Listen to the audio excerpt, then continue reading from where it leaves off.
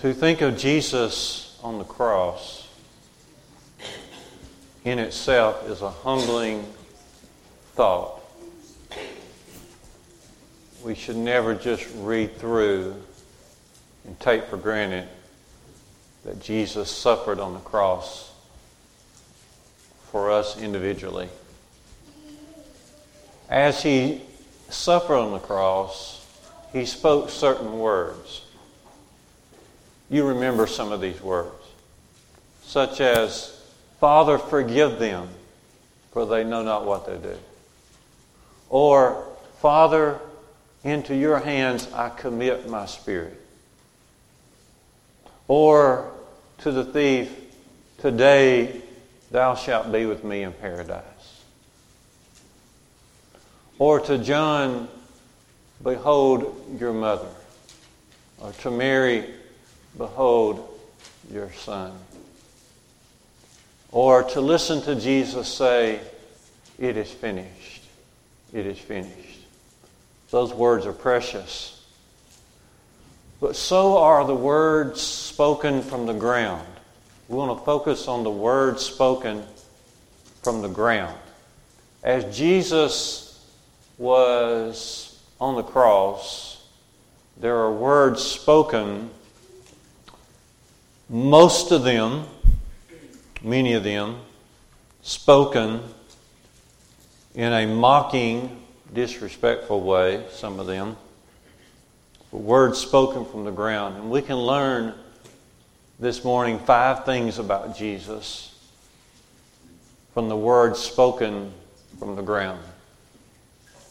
And so notice these in our short time together this morning. Notice a few of these with me. These words, he saved others. Himself he cannot save.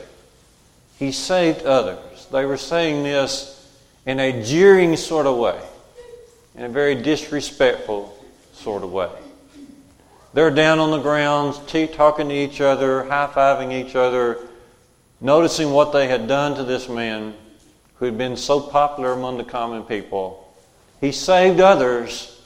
Himself he could not save. This tells us about Jesus. It tells us that Jesus went about doing good. Jesus went about doing good. These are his enemies. But even his enemies could not deny that he had helped a number of people. He saved others. They could not deny the good that he did. Now, there's a statement made by Peter in Acts 10:38 that you'll want to get a hold of. Acts 10:38. Peter, in his lesson there, talked about how God anointed Jesus with the Holy Spirit and with power. And through that, Jesus went about doing good, healing everybody who was oppressed of the devil, for God was with him. Our first fact about Jesus is he went about doing good. And the testimony, even from his enemies, is very powerful in his behalf. Let's just explore that for a minute or two. Jesus would relieve those who were suffering. He had the power to do it. For example, in Matthew 8, verse 5, we see him healing the centurion's servant. In Matthew 8:14, we see Jesus healing Peter's mother-in-law of a fever. In Matthew chapter 9 and verse 1, we see Jesus healing a lame man. In Matthew chapter 9, verse 18 to 26, we see Jesus healing a lady with an issue of blood, but also bringing back Jairus' daughter from the dead. And we can go on and on about the great works that Jesus did. Jesus relieved the afflictions of people. But Jesus also was able to change a lot of lives. We remember the occasion in John 8 where a woman was caught in the very act of adultery, but Jesus was able to lift her up. And he told her that she needed to go and sin no more. He said, "I don't condemn you, but you need to go and sin no more." He lifted her up, he changed her life. We think about the woman mentioned in John 4, the woman at Jacob's well, the woman from Samaria who had had 5 husbands, and the one that she was with then was not her husband, and Jesus completely changed her life. Jesus changed the lives of His apostles. Jesus changed lives. He went about doing good. Jesus would teach those with an open heart. He is called the master teacher, and that is for a very good reason. When they came to arrest Jesus, He's told them, He says, I was daily in the temple teaching, and you come to me as a thief, as a robber. You come to me with these swords and these clubs, and I was daily in the temple teaching. Jesus relieved the afflicted. He changed lives. He taught those who had an open heart. And Jesus prepared the world for the church to come. Jesus prepared His apostles. He went about doing good. Of course, that ought to be able to be said about us. We have the same mission. We don't have the power that Jesus had, but we still have the same mission. Galatians 6 verse 2 says we ought to be bearing one another's burdens. We ought to be out doing as much good as we can. Titus 2:14 says we are to be zealous of good works.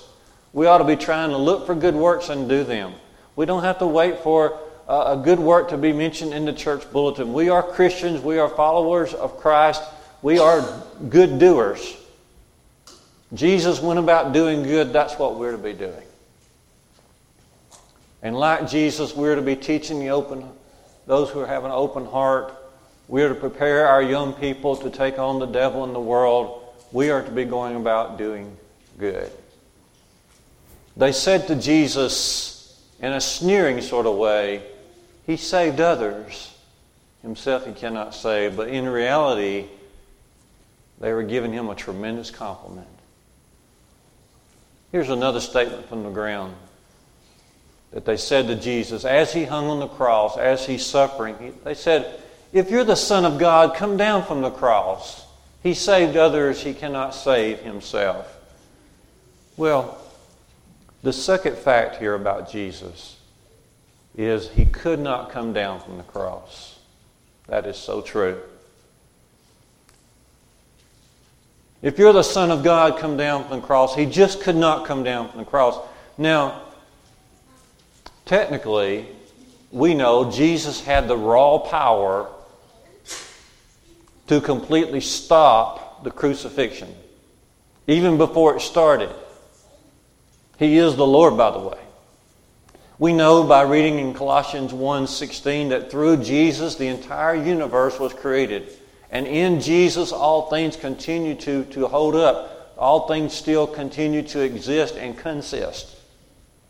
He is before all things, and in Him is all things created. Colossians 1:16 and 17. He has the raw power to do anything He wants to do technically.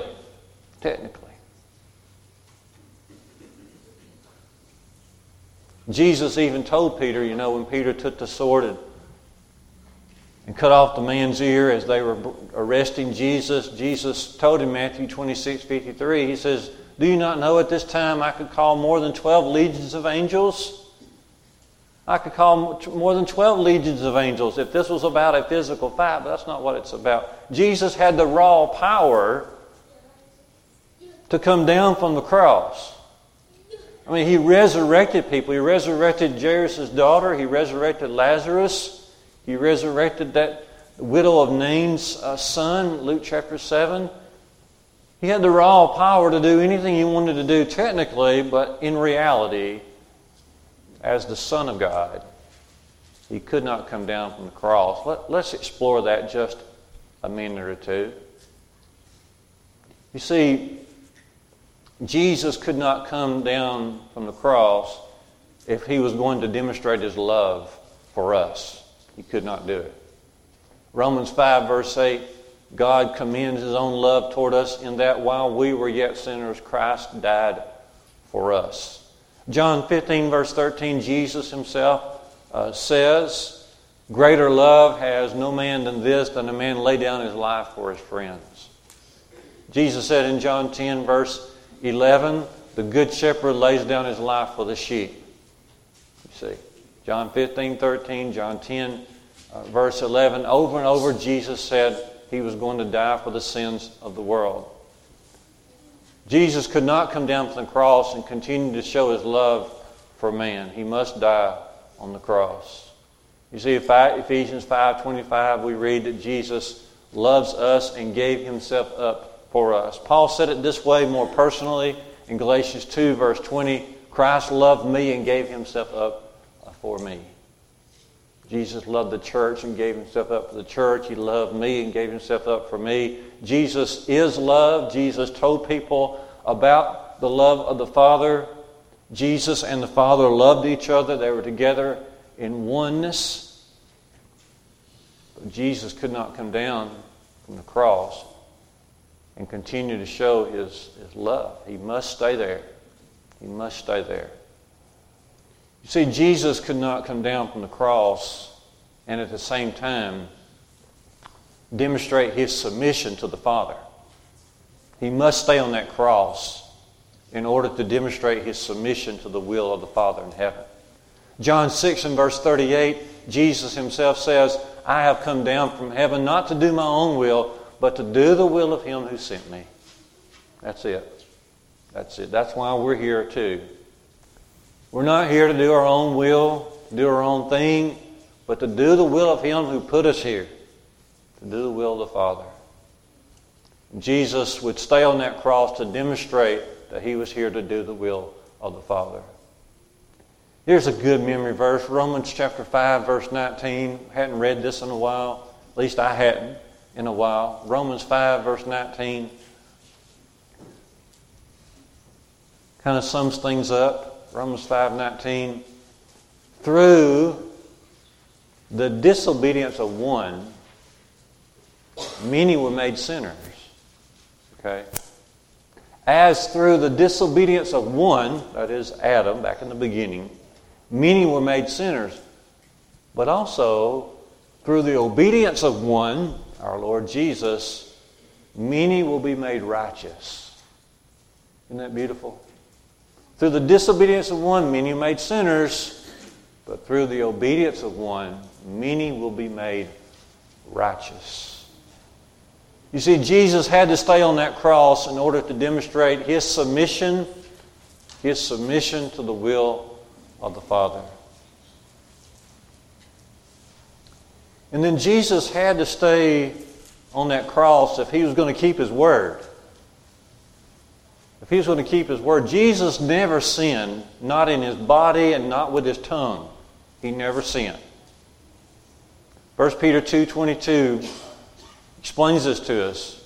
He did no sin. 1 Peter 2:22. He did no sin, neither was guile found in His mouth ever. Ever. That's why He is the example. He was, Hebrews 4:15, He was in all points tempted like as we are, yet without sin. Without sin. Jesus predicted and told people that He would go to the cross and die. He had to stay on that cross if He was going to keep His word, and He would keep His word. He was bound to the cross by His conviction, but also by His own words. Matthew 16:21, Jesus explains to His disciples that very soon He would be going into Jerusalem, and there He would suffer many things of the scribes and the elders and the chief priests, and He would be killed, and on the third day He'd be raised up. Or look at this statement from Matthew 20 and verse 19. Jesus predicts and says that He would be delivered unto the Gentiles, and He would be mocked, He would be flogged, and He would be crucified, but then on the third day He would be raised again. If Jesus is going to keep His word, He must stay on that cross. And think about this. Jesus must stay on that cross if He's going to bring salvation to the world. We read in Ephesians 2 and verse 16 that through the cross, men can be reconciled back to God in one body. That one body is the church, as you know. Reconcile means to be made friendly again. Sin separates us from God, Isaiah 59, 1 and 2. Sin puts a separation between us and God. But through Jesus and what He's doing on the cross, as we read about it, what He did on the cross, our submission to Him, we can be back with God. We can walk with God by following His will. If He's going to bring salvation to this earth, then He's got to stay on that cross. It's not the men, it's not the nails that's keeping Him there. It's His love. It's His dedication to bringing us salvation from our sins. Again, Ephesians 2 verse 13, those of us who are far off are made near by the blood of Jesus. Jesus just couldn't come down from that cross. If He comes down from that cross, He could not set the example that He has set for us. So He's just got to stay there. They look at Him from the ground, they say, come down from that cross. No, it's very similar to Satan's temptations of Jesus in the wilderness. If you're the Son of God, command these stones to be made bread. In other words, you don't have to go through this suffering, Jesus. You're the Son of God. Bring things to yourself. Put yourself first. It's time to make time for yourself, Jesus. Jesus would have nothing to do with it. The same type of temptation coming to Jesus from the ground to the cross. If you're the Son of God, come down from there. Jesus could have done it, but He would not do it. For a lot of folks, the flesh is greater than the Spirit. But for Jesus, His conviction was greater than His flesh. He's not going to come down. Jesus shows the greatest power ever seen by not coming down. He shows power by not exercising the power that He had. That serves as a prime example for us today. Because as free people, there's no one compelling us to be here today. There's no one compelling us at all, making us to go out here and deny ourselves and be good doers and do good and share the gospel and do all we need to do to bring the light of Jesus to the world. We have the power to do anything we want to do.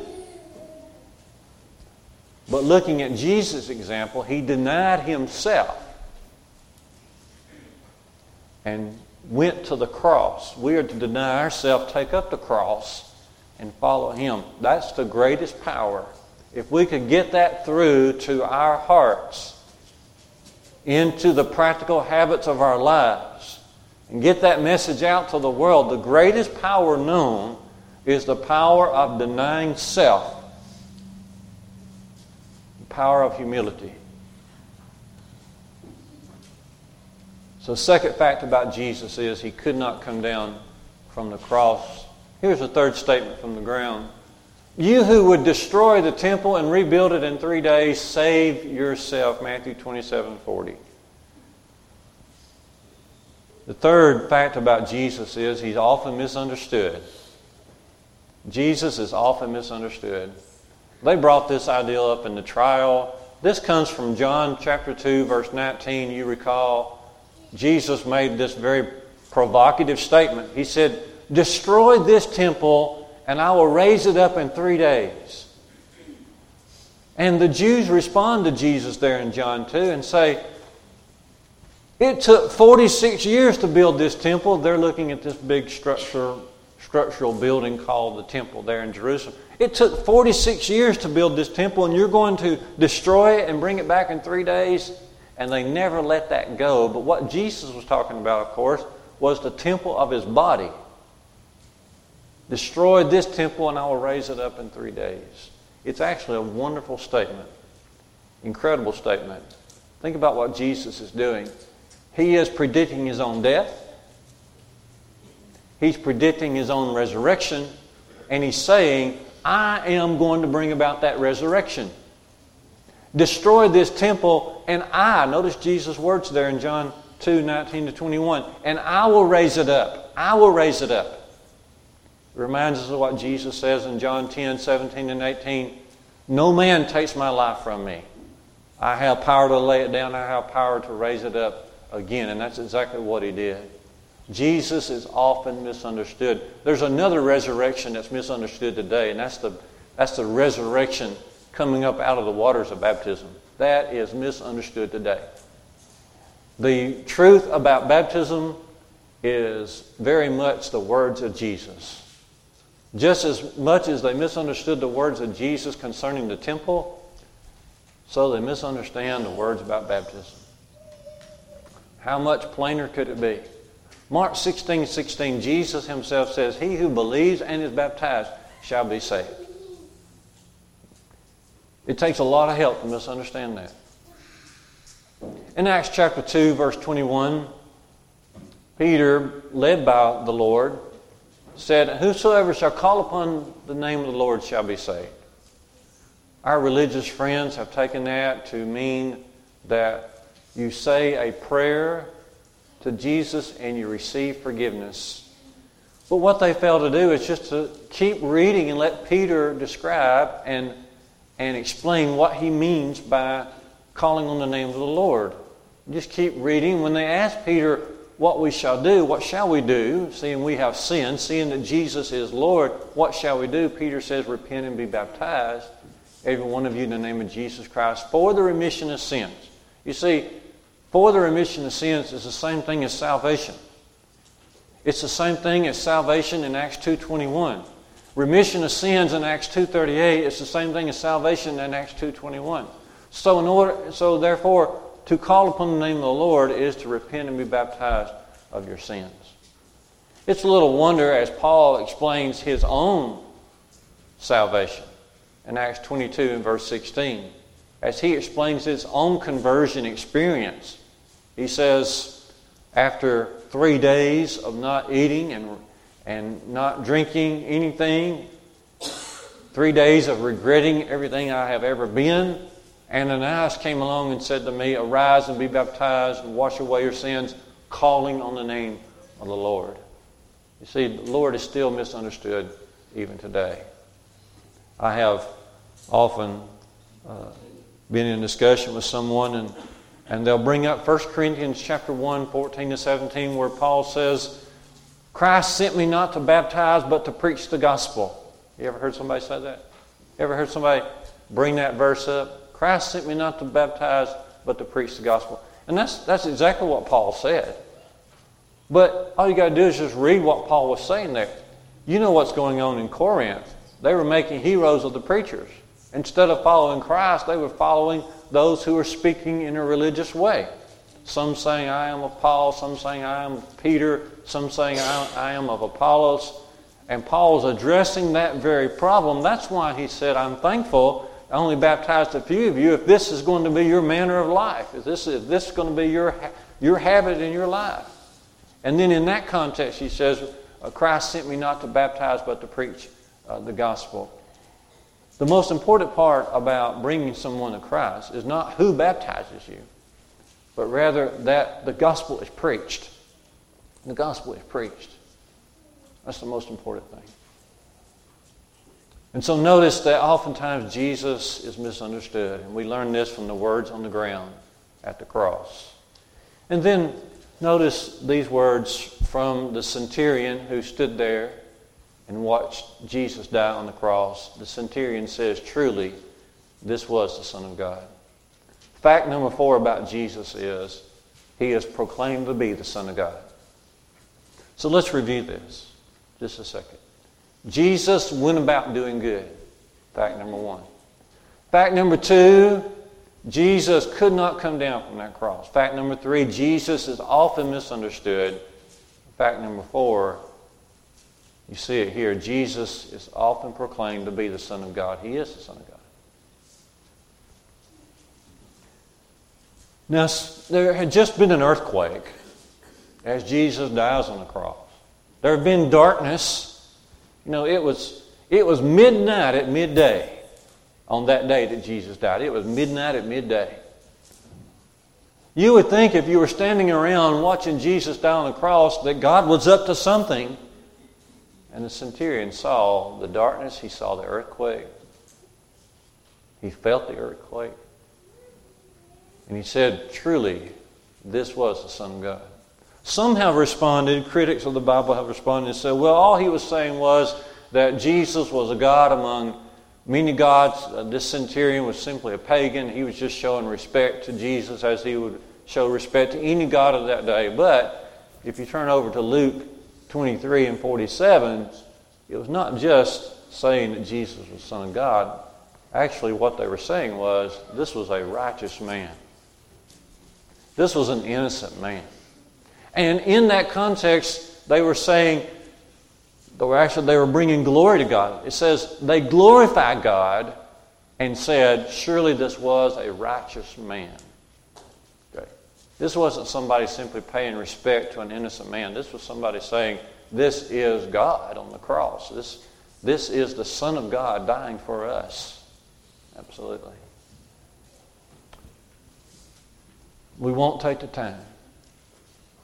But it is a faith-building experience to look at all the different confessions found in the Bible. It truly is. But it certainly teaches us that we ought to be out proclaiming that Jesus is the Son of God. It's the most important set of words you'll ever say in your life. When you say, I believe that Jesus Christ is the Son of God, that carries the world. That carries your purpose. That drives you all the way into eternity. And then these words, he trusted in God. Again, they're back to mocking him from the ground. He trusts in God. Let God deliver him now if he desires him. Again, what a great compliment. Fact number 5 is they ridiculed Jesus for his faith. They misunderstood Jesus. Some proclaimed him as the Son of God, but they also ridiculed him for his faith. He trusted in God. Brother Ken, wouldn't that be something great to be said about anybody? I mean, what more would you desire than at the end of your life somebody come along and say, he trusted in God? That's it. That's what we're living for. I mean, and whether anybody says it or not, that don't really matter. What matters is, did I trust in God? Did I put my full faith in him? If we are going to be ridiculed, let it be for our faith. Let it be for our faith. Let it be for us speaking the Word of God. Let it be for us trying to do good. Let it be for us trying to carry out the will of God. If we're going to be ridiculed, let it be for that. Do you remember Daniel in chapter 6 of Daniel, book of Daniel? Daniel now serving under King Darius. Daniel has become one of the chief advisors of the king. In fact, the king was getting ready to put Daniel over the whole kingdom. The other advisors of the king were very jealous of Daniel. And so they tried to find fault with Daniel. They just couldn't find any real fault because Daniel was just faithful. He was just faithful. And they said, you know, if we're going to find something against him, it's going to have to be with his religion, his faith in God. They knew that Daniel was a praying man. And so they concocted this little thing with the king saying, "Oh, king, why don't you make a proclamation? We think it would be a very good idea to make this proclamation. Anybody makes a petition in the next 30 days to anybody but you, let that person be thrown in the lion's den." I just have to think, you know, the king thought a lot of Daniel. And yet at the same time, he's letting himself become fooled by these advisors. I don't know what kind of king he was. But at the same time, it worked on the king, and so Daniel got thrown in the lion's den because they knew that Daniel would be praying to God in a faithful way. If we're going to be ridiculed, let it be for our faith. Let it be the driving force of our life, that if nothing else is said of us, it is said that he trusted in God. And so this morning, as we have now observed these words from the ground, this is not all of them. Not all of them. But I think you can see that once again, our respect for the Lord Jesus continues to grow. And he challenges us by His example, to be more faithful, to be more dedicated, to be more loving as we make our way through this life. If we can assist, if we can pray with anyone this morning, if we can study, faith comes by hearing the Word of God in Romans 10:17. That's where it all begins. If we can study further with anyone, please let that be known today. It might be that you're ready. Maybe you've been studying. Maybe you're ready to put Jesus on in baptism. Maybe you're completely convinced that He is the Son of God. You know, the next thing then is to be baptized. If you believe He is the Son of God, then you are ready to repent and be baptized. Maybe that is your desire, even this morning. It might be that you have allowed yourself to wonder a little bit. You know, it's very possible to be close but yet far away. These people saying these words, these people who are mocking Jesus, they're standing right there at the cross, but look how far away they are from God. It's possible to be around those things which are religious and still not get it. Still allow ourselves to drift away. Can we help anyone this morning? Please let that be known right now as we stand together, as we sing.